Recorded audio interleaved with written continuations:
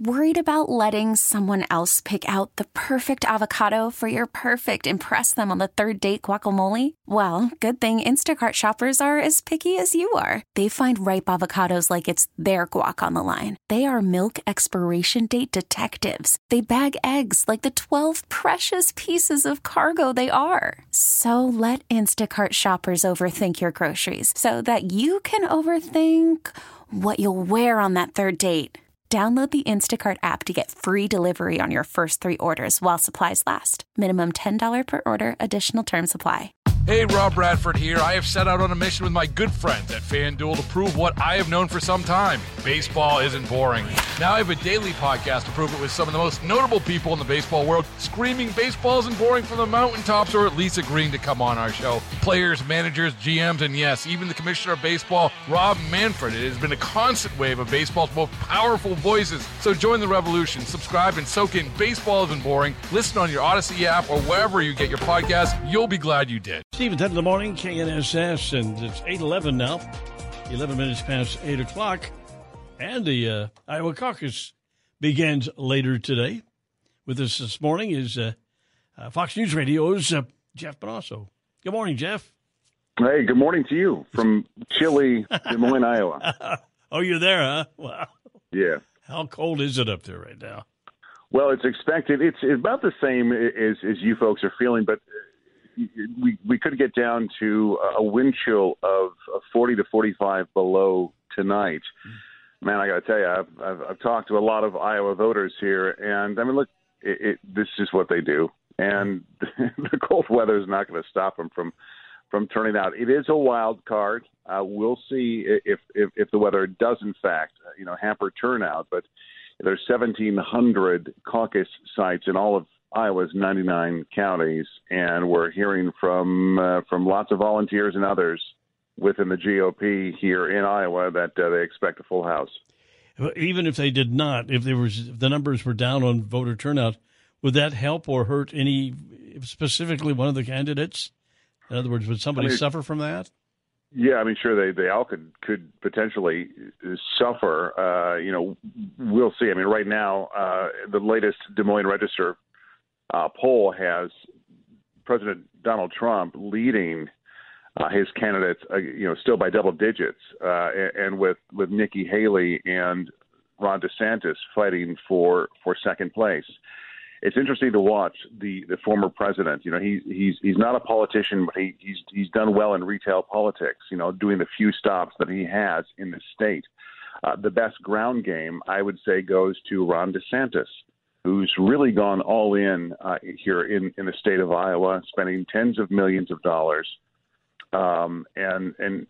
He's pulled off the full Grassley, named after Chuck Grassley, the senator here, and visiting all 99 counties in this process. So he's officially done that. And look, Iowa, this is such an interesting event, the Iowa Caucus. It's more of like a political, social event where people kind of gather. They talk amongst themselves. They hear from speakers, and then they cast a private vote or ballot, and then they, the votes are revealed in front of the room, and it's neighbors hanging out with neighbors. But to reach these voters, Iowa has some expectations because of these caucuses. They expect some FaceTime. They expect handshakes and things like that in their counties. There's small little diners and churches and meeting halls. And so that's what makes Iowa unique. Now, we shall see what happens tonight. Some say that this really is a race for second place between Haley and DeSantis, and we'll see how that would propel them or hurt them going into New Hampshire and later into South Carolina. We'll see. I know that President Trump wants 50% of the vote, at least, but he has tampered some expectations. We'll see what happens with that. If he does, in fact, secure a large enough majority of the vote here to win this, it might be a reason for him to call and say, look, it's time for everybody to come and back my campaign. So the storyline hasn't been written yet, but it's the cold weather, it's the turnout, and what the numbers will show a little bit later on tonight. Will there be delegates awarded after the voting? Yeah, 40 delegates will come out of the voting. They're divided proportionately. So that's another storyline coming out of it as well. But, man, I got to tell you, tomorrow morning this time when we're chatting, nobody will be talking about Iowa. It'll be all about New Hampshire and later on in South Carolina. Tomorrow, Ron DeSantis already has meetings and rallies scheduled in both South Carolina and later in New Hampshire. So we'll see what happens. It's really cold here. People are promising to show up, and I've got my boots and my snow pants and all that stuff ready to go as well. Absolutely. All right, thanks for being with us, and we appreciate it, Jeff. The Fox News Radio's Jeff Monosso talking about the vote in Iowa for the Iowa Caucuses.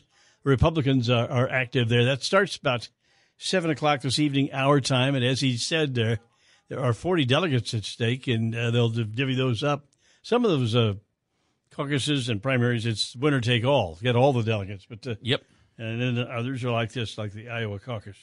All right, thank you, Jeff. Jeff Monosso with Steve and Ted this morning, and today is, of course, the 15th day of January. It's Martin Luther King Day, and if you are out there working or going to work, we're with you, Steve and Ted in the morning, right here with Ted's out, but Jazz here with us. Yep. And we're looking for a Wichita's high temperature yesterday was 6 degrees. We're looking to go about to that today, maybe 6 degrees. I got to say, when I came in here, I lucked out because when I left my apartment, it seemed to be kind of still, and I checked the I checked the current conditions when I got here, and it turns out it had been fairly still. It was, relatively lucky. It was 1 degree outside when I left, but the wind chill only made it -3. Yeah, there you go. So there wasn't very much at all. If you could keep the wind down. Yep. Well, the normal high, the high yesterday was 6. Normal high for the day, 44. And a little below that. And the day before that was 43. So we're at the point now where those normal highs are going to start inching upward. And we were up 1 degree yesterday from 43 to 44. This is, as I said, the 15th of January, on this date in 1932. Los Angeles received its greatest snowfall on record. Oh, well, I wonder what that was. Went around 2 inches accumulated 2 inches. at the Civic Center. I 2 inches. I bet the whole town shut down. Yeah. We're accustomed to that. Yeah. Hey, Rob Bradford here. I have set out on a mission with my good friends at FanDuel to prove what I have known for some time. Baseball isn't boring. Now I have a daily podcast to prove it with some of the most notable people in the baseball world, screaming baseball isn't boring from the mountaintops, or at least agreeing to come on our show. Players, managers, GMs, and yes, even the commissioner of baseball, Rob Manfred. It has been a constant wave of baseball's most powerful voices. So join the revolution. Subscribe and soak in Baseball Isn't Boring. Listen on your Odyssey app or wherever you get your podcasts. You'll be glad you did.